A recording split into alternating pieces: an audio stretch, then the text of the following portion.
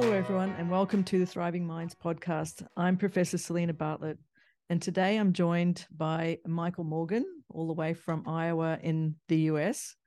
And he's got such an interesting background. He actually earned degrees in physics and philosophy at UC Berkeley.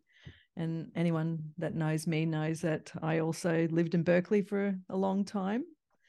And he also has MA degrees in interdisciplinary studies.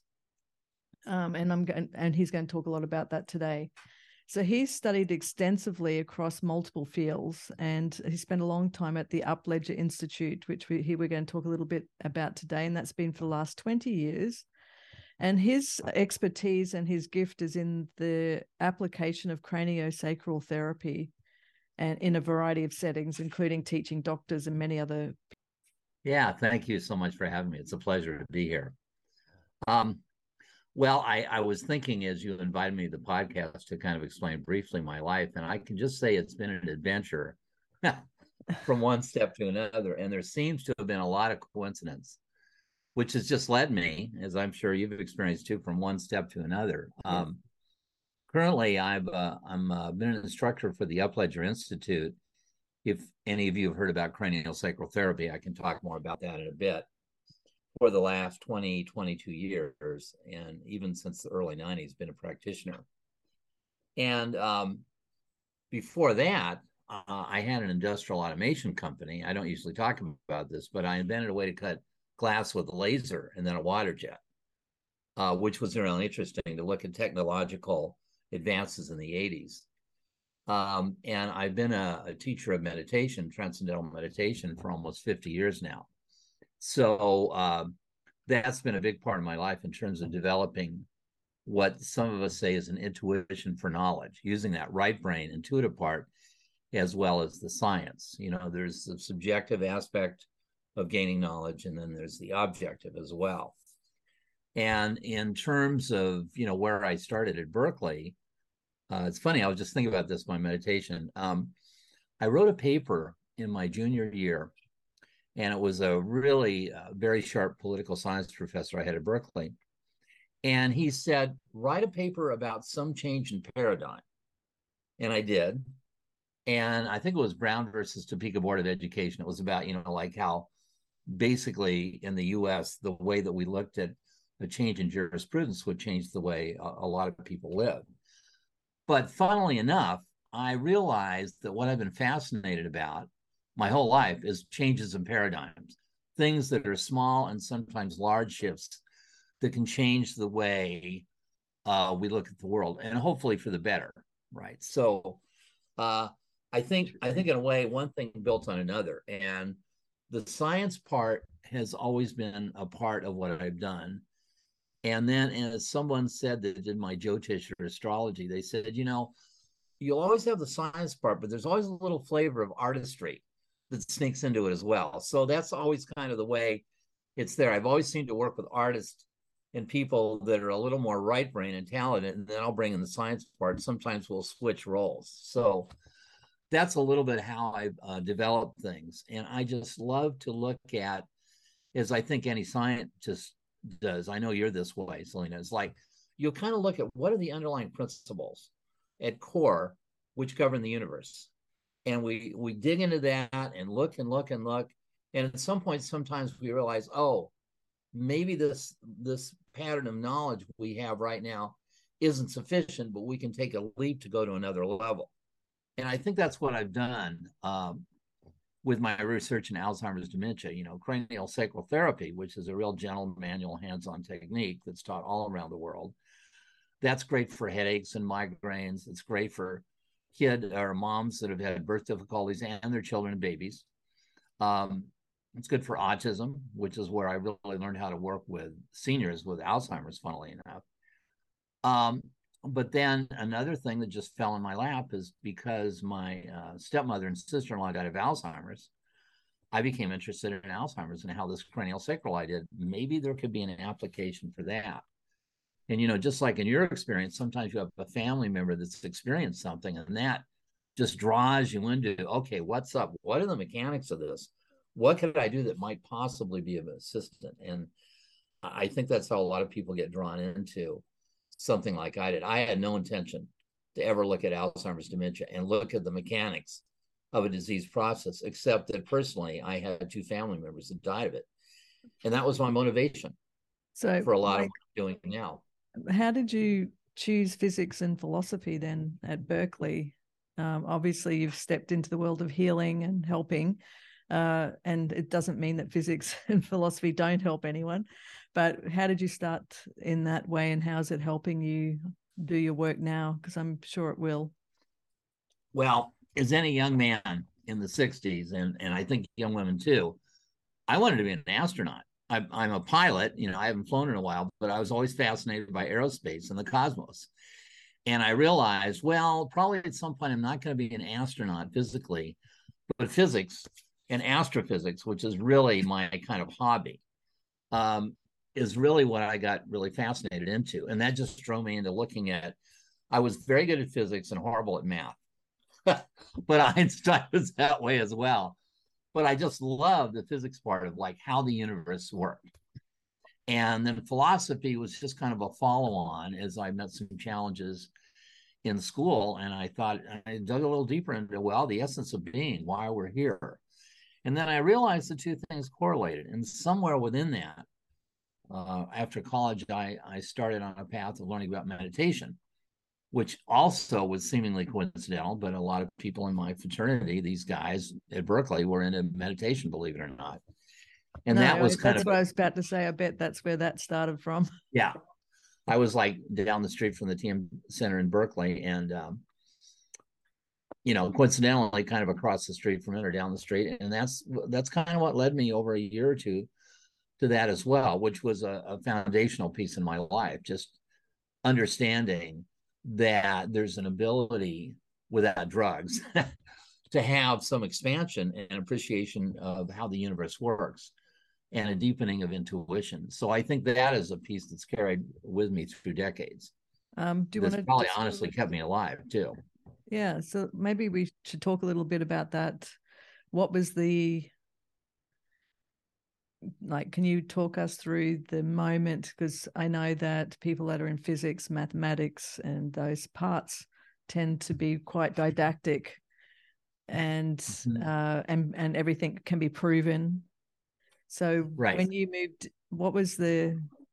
how'd you get to pulled into that area? Obviously, it was through your friends, is my guess, in International House, and that TM Center is very famous around the world. And the 60s were very much that way anyway, I guess, in some sense. So what was the first thing that you noticed when you actually started to apply yourself to doing the practice? I think the first thing is being somewhat of a nervous person. I felt relaxed. I felt profoundly relaxed. And then I started to notice over time, because TM's cumulative over decades, it grows. And, you don't meditate for the meditation, although that's pleasant, but the results in activity.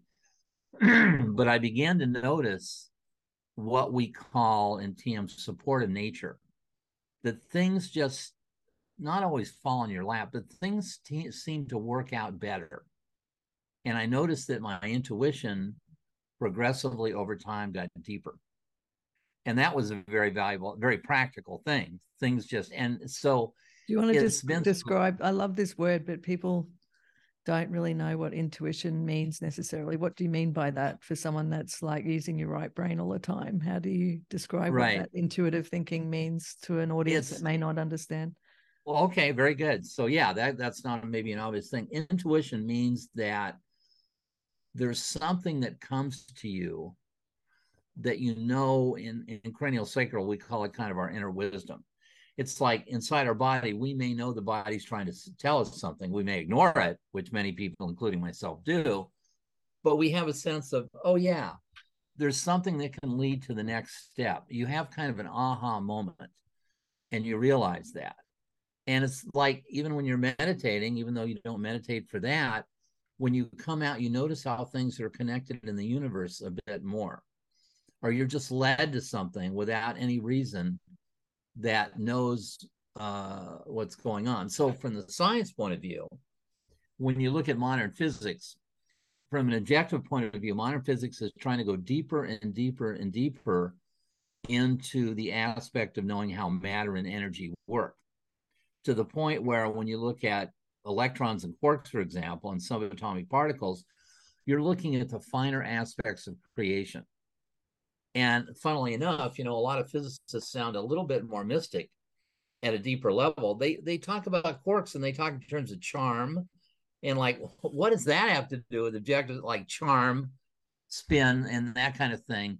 But it's as if you're looking at even how the fabric of universe ties together in a way that doesn't seem to be objectively explainable, if that's the proper way to use the word. So we were just talking before we started tonight about this newest Nobel Prize in quantum entanglement. The idea that, for example, two photons can know each other, like they have a relationship, but when they part, they're still interconnected at a distance. Like, how is that so? Like one of the astronauts on Apollo, they did an experiment where he could think a thought and see if somebody could pick it up on Earth, 250,000 miles away. Like, how is that possible? So I would how did say that experiment go, by the way? I think he found that some people could pick it up. They could register that. I forget the name of the astronaut at the moment. I think it's Edgar.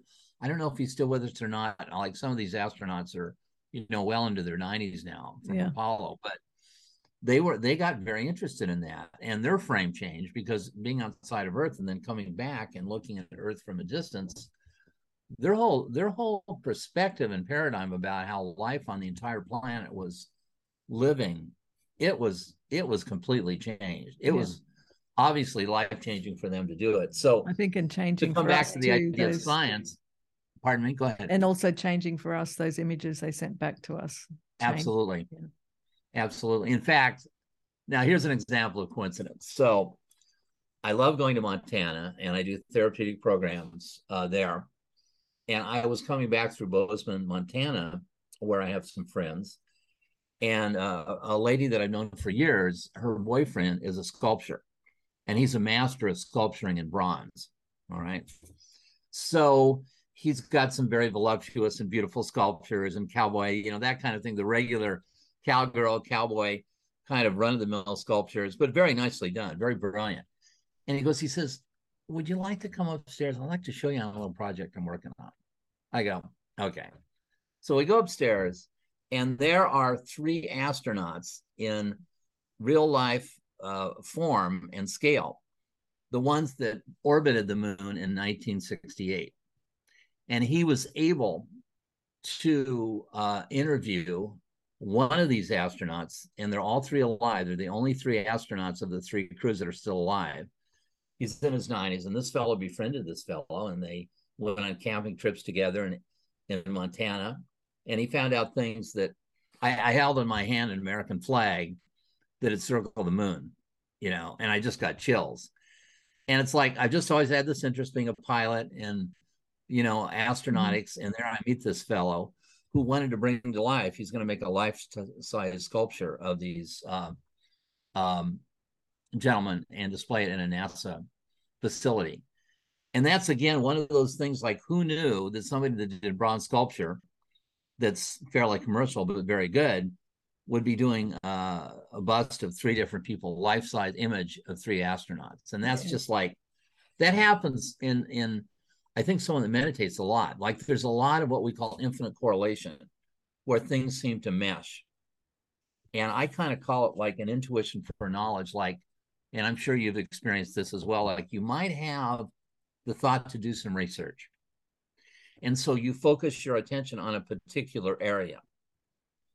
And just by doing that and asking nature, which is an abstract way of just asking the universe for help, information starts to come to you. And as my spiritual teacher, Maharishi, used to say, who was an expert in looking at the Veda, he says that knowledge at a deeper level of silence is a sequential unfolding of knowledge. And so that means you start with one thing and you get a certain piece of information, typically. Then the next little packet may come and the next little packet, and things start to unfold. So it's like nature starts to bring to you the information that you need.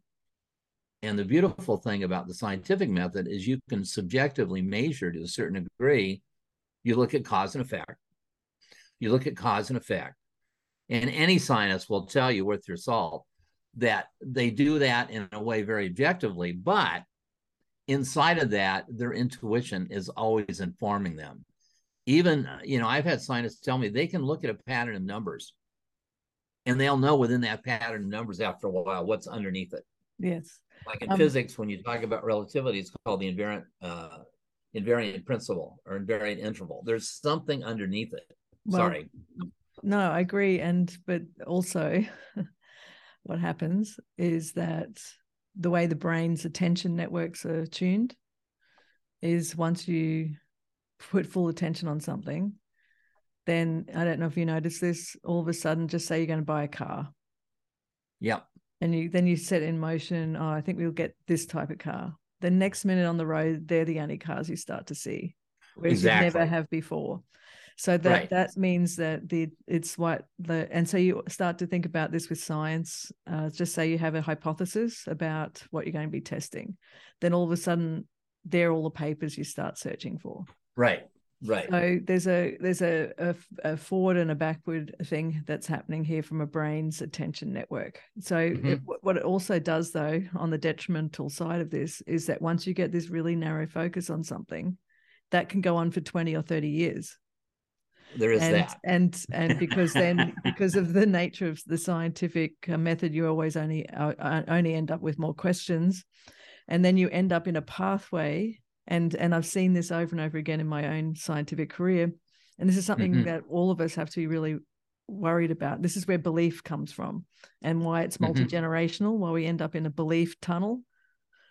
And again, maybe I can't scientifically validate it, but that, for example, if you're meditating and more in tune with the laws of nature, hopefully at that level, they're more life-supporting for the highest and best good. Like I was thinking about this tonight. I hadn't thought about this for years, but when I was researching how to cut glass with a laser, we found we could cut the laser and vaporize it for a few millimeters, which was great because we could cut glass like knife through butter. But then one of my investors in Seattle said, Mike, I'm holding a piece of glass made through a water jet that's centimeters thick, an order of several, a magnitude or more logarithmic more than we could do with the laser. And in 24 hours, I had to set aside all the time and investment I put in the laser high energy technology and say, let's adapt it to the water jet. And I remember my mind like turning a page and going from Portland to Seattle on a plane, about a 40-minute ride, and going like, I was meditating, going like, oh, okay, we have to shift. And had I been, and I know you've had that experience too, like had I been so invested in one methodology, I wouldn't have had the flexibility to think of something that was actually better. That's another thing. That's a great segue into what we now know about how meditation changes the insular cortex to cause increases in cognitive flexibility. And it doesn't have to be just meditation, right? It can be also breathing exercises. And there's a lot of ways to tap into this expansion and improve cognitive flexibility. And I get this takes us down the aging pathway, doesn't it? Because aging becomes a system of reductions in thinking, in the sense that we end up in repeating things that we really feel safe in and not expanding and becoming more cognitively flexible by taking out novelty or thinking we can't do things because of our age, or being told at 60 you shouldn't be doing this, or at 70 you can't be doing that. You should be looking at this retirement home now because of this certain age. So that's another limiting set of beliefs that surrounds many people too. And that's a segue to one of the questions you're going to ask me, just to show how life seems to have haphazard, but maybe not. I'm working with this cranial psychotherapy and loving it and teaching it around the world. And then I started, as I mentioned, on that pathway looking at Alzheimer's dementia. So I've been doing that for about 10 to 15 years, seeing what methodologies work, how that can be useful. And then this year, when I'm looking at making a summit on longevity, I went from like, okay, looking at all these disease processes to looking at longevity, because I found out a lot of my clients that are not in the boat of Alzheimer's dementia, like who wants to be in that boat, but some people are, legitimate concern, they want to prevent it. And there's a big demand for that. So how do you have a conversation about preventing? And that's how I got interested in longevity. Well, little did I know a few months ago what a hot topic this was. And people, all the pharma companies are in a feeding froth to find out from a pharma basis how you could extend life extension. What can be better than that lifestyle drug? Exactly. And nothing wrong, quality of life. But then the obstacle to living longer might be because you have a disease process like Alzheimer's or heart disease or genetic components, genetics, to cancer and all sorts of things. And I had studied that a bit about genetics. Then when I started to look at the hallmarks of aging, the seminal paper that was published in 2013, I realized, oh, people are on potentially to the next step.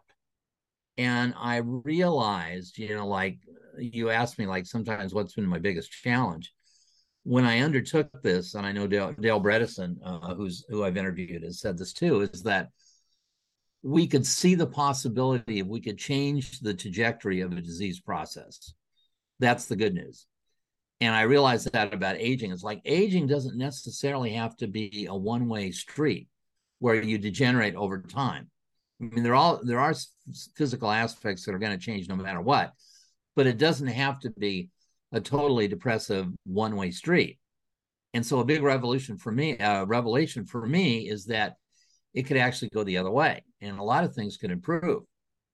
And as part of that, kind of a corollary to this is I realized, well, a lot of disease processes, including Alzheimer's, could possibly, we could not only slow the progression, which even the American Alzheimer's Association is saying now, but possibly we could stop it and maybe bring it back the other way. And I can mention in a minute some clinical studies that I've helped generate with that led me to that conclusion. But that was a revelation to me.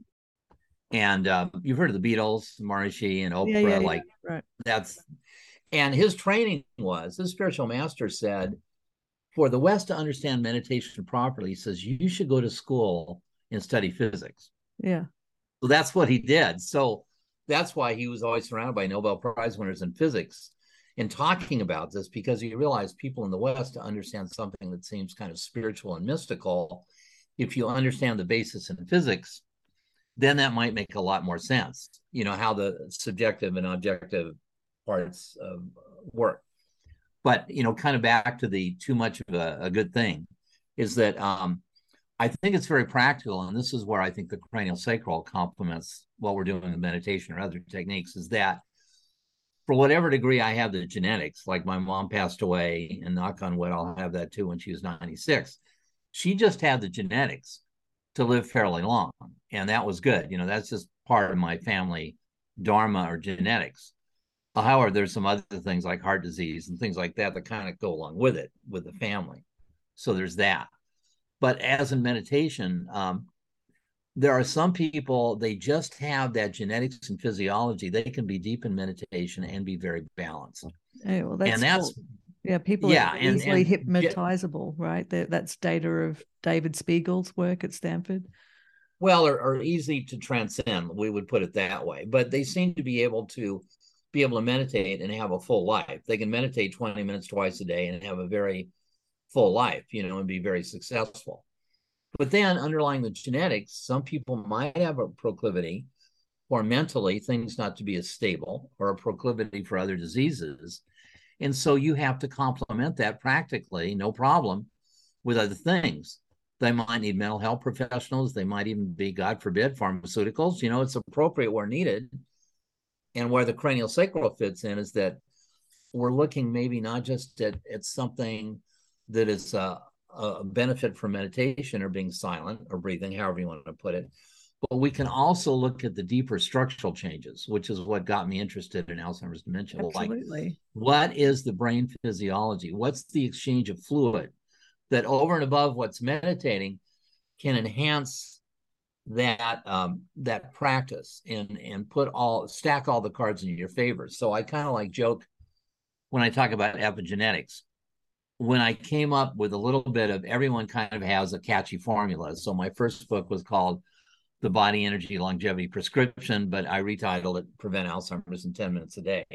It sounds kind of catchy, but the idea is that I looked at all the things that from an epigenetic point of view would stack the cards in one's favor. One might be meditation, another might be cranial sacral, because it's a physical hands-on technique that's very subtle, but it helps reduce and move the toxicity from the brain. And a lot of people that have done now work on the lymphatic system, which is a whole other subject, have looked at that in terms of like, yeah, what could it be like if we could speed up that process? And then I realized, well, what other things complement that? Diet, exercise, attitude.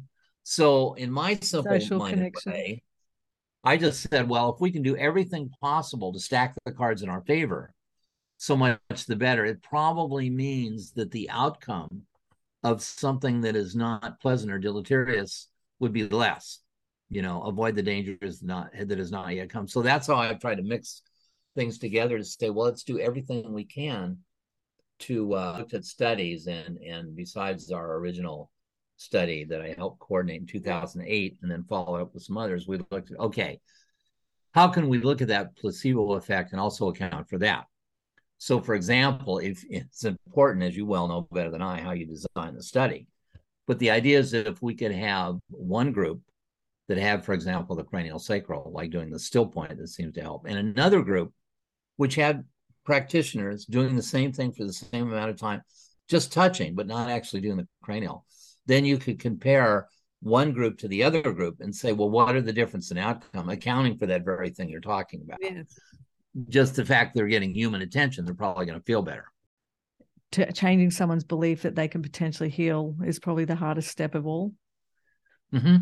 And seeing people allowing themselves a vision of healing. I mean, I interviewed so many people that have been through so many different traumatic events that are quite indescribable. Yeah. And they choose through their own mindset to work out ways, whatever it's going to take to get better. Mm-hmm. And right.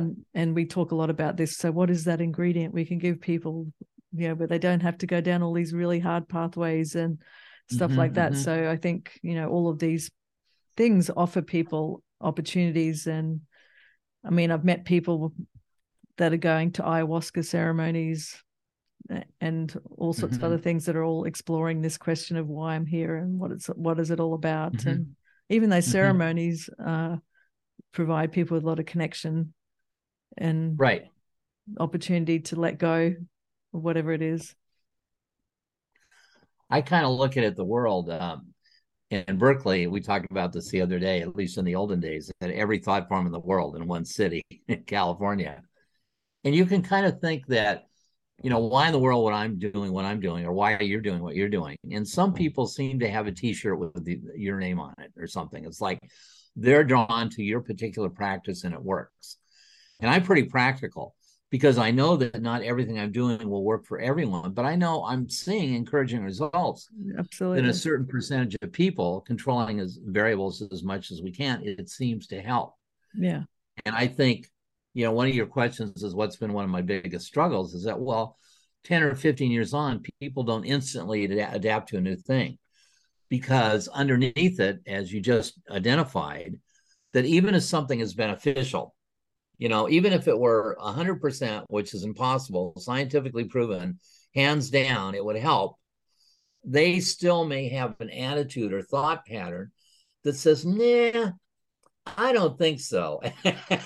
And it's just human nature that's what we do. And part of cranial sacral sometimes is helping people, if they're open to it, dialoguing about how there might be a resistance to change and see if there can be some accommodation. This is where I can see you're talking about the meditation helping to open people, improve cognitive flexibility, really, isn't it? To allow yourself to ask yourself the question just for a second, to be more open and curious to all of these things, right? I think that's the big step. Like it really is a big step. I've come to see it as the fundamental hardest step now.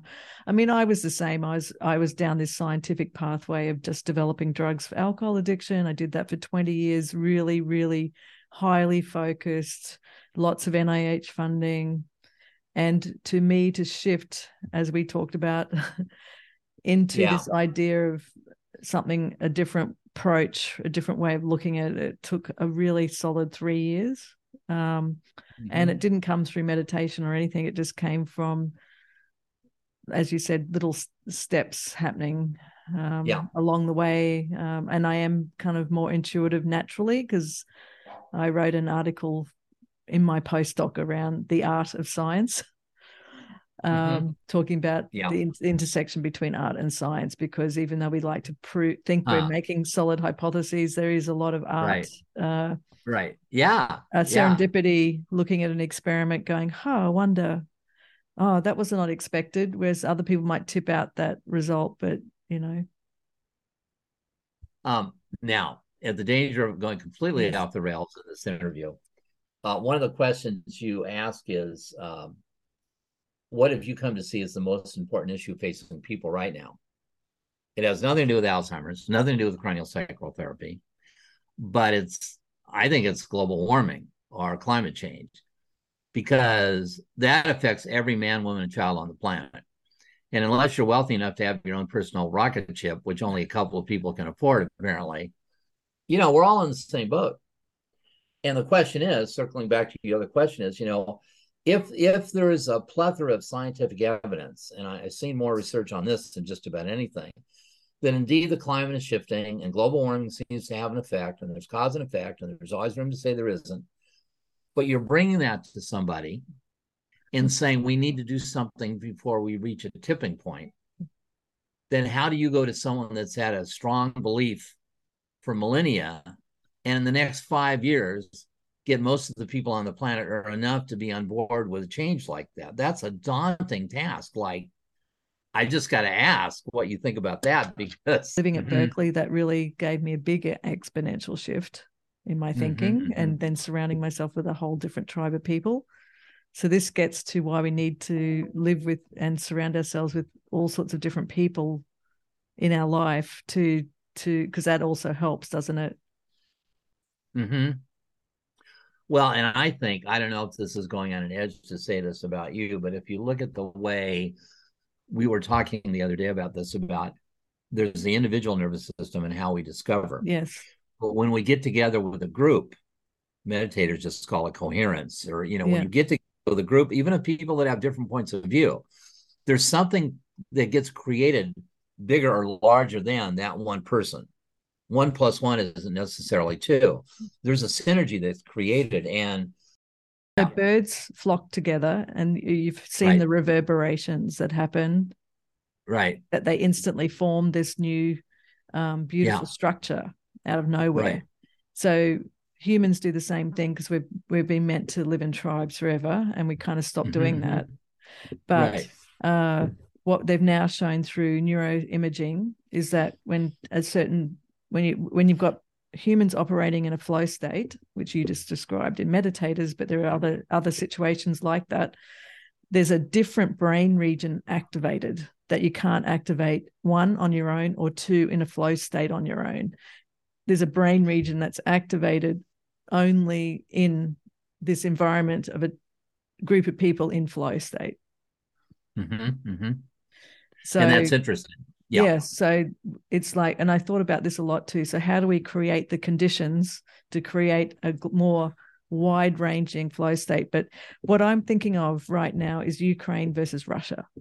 You look at what people in Ukraine did to fight back an impossible situation.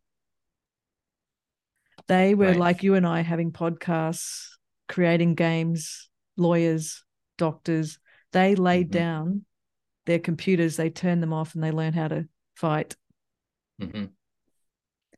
So there was a moment in their history that allowed, and it's probably coming for a long time, but they took it up. And I feel like that might also happen. And I feel it's happening, because you and I are now having this climate change conversation, and we wouldn't have had, I'd say, a couple of years ago necessarily. Yeah, absolutely. So I feel like it's like there's a kind of well-described algorithm, and Malcolm Gladwell talks about tipping points and everything else. But if there's this underground revolutionary group of people doing stuff, then there's this exponential swing to where some kind of gurus, I hate that word, but some kind of celebrities come in and start talking about it, doing stuff, and then next minute everyone's doing it. And that was the transition from meditation to mindfulness, now into psychedelics, because you have now all of the celebrities promoting it. And might I go on a limb here? This is probably the best podcast I've ever done. This is so great.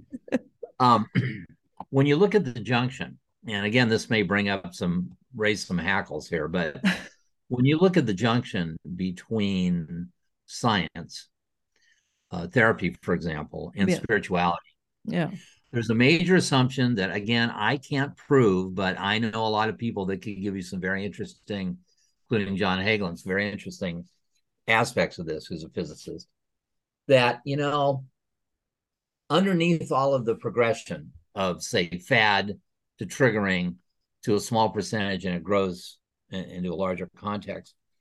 Some people might say, from a spiritual sense, there's an underlying field that might merge into physics. And again, this is new and emerging science, that it's like there's something that is actually inherently more life-supporting, that might actually allow us to preserve the planet and live harmoniously with nature, which is a very native way of looking at it. It's a very indigenous way of saying, hey, could we live possibly in harmony with the environment, and not, that's actually out of our mutual friend Judy Cornish. That's going to be the topic of my next summit next year. I want to talk about this one, but the one next year is called Hope for the Future.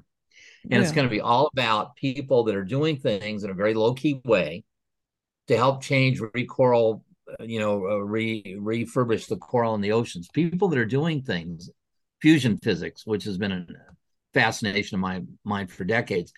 People that are doing things quietly that can actually help support a more positive life-supported change. Absolutely. And I can't give you chapter and verse scientifically why, in a spiritual sense, that may be something that underpins whatever our belief system is spiritually. But in the broadest sense of the spiritual way, that we can do something that's more life-supporting, that can help support a positive outcome. Well, and it could be also just as simple as everything's a homeostatic system. Yeah. And it can fling far and back. So I think Indigenous cultures, particularly in Australia, we're the oldest living culture, the Indigenous of Australia, and they've lived here for 60,000 years. And of course, they got annihilated 200 years ago, but they're still sustaining, and those practices are coming back. And yes, they did live in complete harmony with the environment, but they're also quite violent too, and tribal in respect. And so it's like, we've got to find the middle way again between that kind of simplicity of living with the environment, but also in marrying in the scientific advances that have allowed us to now have a lot of people, like 8 billion people living on the planet. How do we do that in harmony? And then how do you match that to wanting to live a long, healthy life? Because once upon a time, everyone died a lot younger, which meant that we didn't have as many people living on the planet. So it's this complex argument, isn't it, about wanting to go back to this Indigenous way of living, which was also very hard, and people didn't live very long in that environment. Right. We had started and we are still very tribal as a people. Absolutely. But what happens with the advent of technology and the internet, when we're fused as a global whole, and I know some people are like very on it about globalization, and that can have a good context or a bad context. But the idea is going from an individual tribal people to a global world people. What would be the difference in that? And as possibly a research study in neuroscience, is there something that's supported in the neurology of the brain, which actually allows us to express a higher function somehow in the neurophysiology? Is there a level? Yeah, I agree. Of consciousness. Yes, definitely. Absolutely. It's just that because of the current evolutionary trajectory, We did live in tribes because it supported our survival. And look how well we've done. Look how many millions of years we've evolved. Look how long we're living. Look what we've invented. Like, we didn't have the germ theory until very recently. We couldn't sequence the genome until very recently. And we couldn't see inside the brain. We've only started to see inside the human living brain only since the 90s. And only really, really miraculously in, I'd say, the last 15 years. That's such a small dot in evolutionary history. So what does that, absolutely. So what's the next, you're asking what's the next step in our evolutionary advance that allows us to live in this complex but simple way to sustain the planet? And it is about how do we get out of our animal species brain, which we talked about earlier about mushrooms and plants, and because most of us are afraid of other people because we're only used to our own tribe. So then this global tribe is very threatening, right? Very threatening to us because we're not used to it ever in history. So that's like, that puts us straight back into wanting to go back into our individual tribes to be safe again. But we're not there anymore. We've completely transformed the planet. So that's not possible. We can't go back. So how do we help people go forward? And that's teaching them about the human prefrontal cortex, teaching them that there is no subconscious. We can actually see it now for the first time in history. There's a whole new science that's evolved to show people, one, where we came from, two, why our brain does what it does, and three, how to really tap into its potential for being able to feel safe outside your own group. And possibly, I'm sure you're familiar with this idea that as we've evolved over millennia, that the species as a whole is incremental. We talk about incremental change, but David Wood, one of our speakers from the London Futurist Society, says, well, actually, some change can be in a vast, big jump. It's not just incremental, but it's huge jumps as well. And of course, his theory is that artificial intelligence will augment what we're doing. That's another thing that people... Oh, it already has. It already has. Yeah. Absolutely. And he's saying there's even going to be greater change in the next, it'd already been massive. It's exponential since I was using my brick phone, this big with an antenna to call. Exactly. When I was trying to say, I'm picking up James from childcare in the 90s, to my computer in my hand as I speak to you and doing this recording and being able to put it up on a platform that reaches millions of people. Like my podcast alone, which isn't huge, like some of them, goes to 2,500 cities around the world. And that's, I mean, who would ever guess I could create something like that? And that's because of the technological leaps. So I think the only leap that's missing is the human leap in terms of understanding the brain. That's missing from all sectors, all textbooks. And because it is new. And as you said, paradigm shifts, getting out of your tunnel, widening your tunnel. The tunnel's good, but there's nothing wrong with your tunnel because it's taught you everything you need to know right now. But we can widen the tunnel. We can extend the lens and see what other people are learning. And that includes myself. I'm always knowing that I don't know very much. And the more you know, the less you know. Yeah. And that's the physics thing about quantum entanglement. That was totally trashed. How many years? Forever. Yeah. Totally trashed. People have been working on quantum computing and all of these things. And now Microsoft's announced a huge investment into quantum computing. Don't know if you know about that. No, I didn't know. But people have been doing that for years, trying to do this. But that's how it goes, doesn't it? It is. When I created the Longevity World Summit, kind of like it's a piece of what we've been talking about, I got 30 speakers like I did for the last summit, but I got a wide variety, a wide palette of different points of view. Some that are more belief-based and some that are very scientific. Some people that are very conservative to some people that are very liberal, so to speak, in terms of what they feel can occur. It's very important. So it's a palette of speaker where people can kind of look at all these different points of view and take with it what they will. The most important thing is to try and do no harm. Yes. Because some people, it's very important to be very curious and know yourself. Right. And if it doesn't feel right, it's not right. Right. Right. And everyone has a different nervous system in ways that people land on them. But hopefully, as we're saying in the latter part of this interview, that, there's something in the human condition that's allowing us to transition from maybe a tribal point of view individually to something larger and more life supporting. I would hope. I mean, that's my mission, to see if we can significantly reduce the deaths from Alzheimer's worldwide in the next 5 years. How do you think you can prevent or reduce dementia and Alzheimer's in 10 minutes?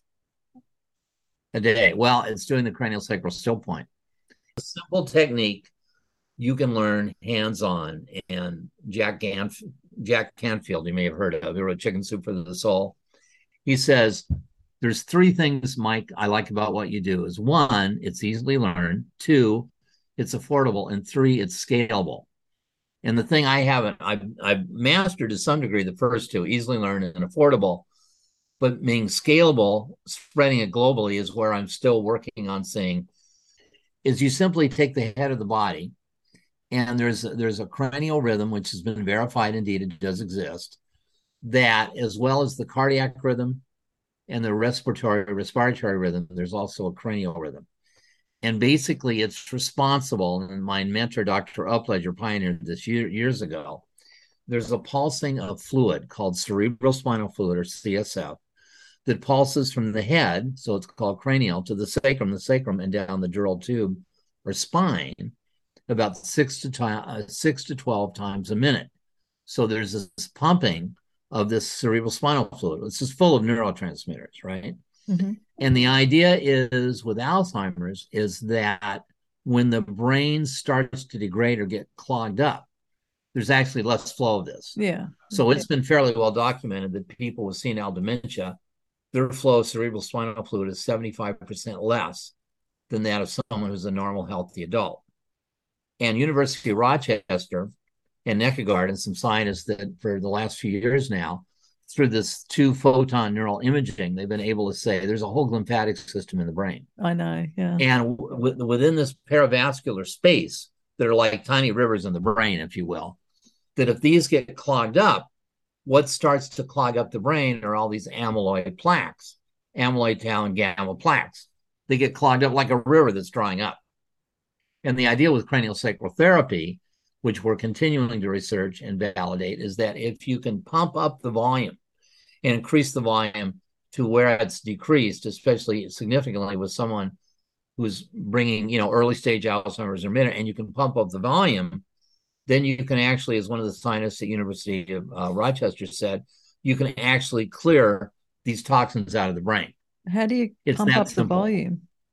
Through this thing called the still point, that you can learn in about 5 to 10 minutes a day. That's why I wrote the book, Prevent Alzheimer's in just 5 to 10 minutes a day. So what we found when we've done the initial study in nursing homes, and we're continuing to study this, is that when you do this and other advanced techniques, you can increase this flow of cerebrospinal fluid. And the result is, behaviorally, as people start to recognize their caregivers, they first of all become less agitated. That's the first thing. There's a dysregulation of all of that fight or flight. They calm down.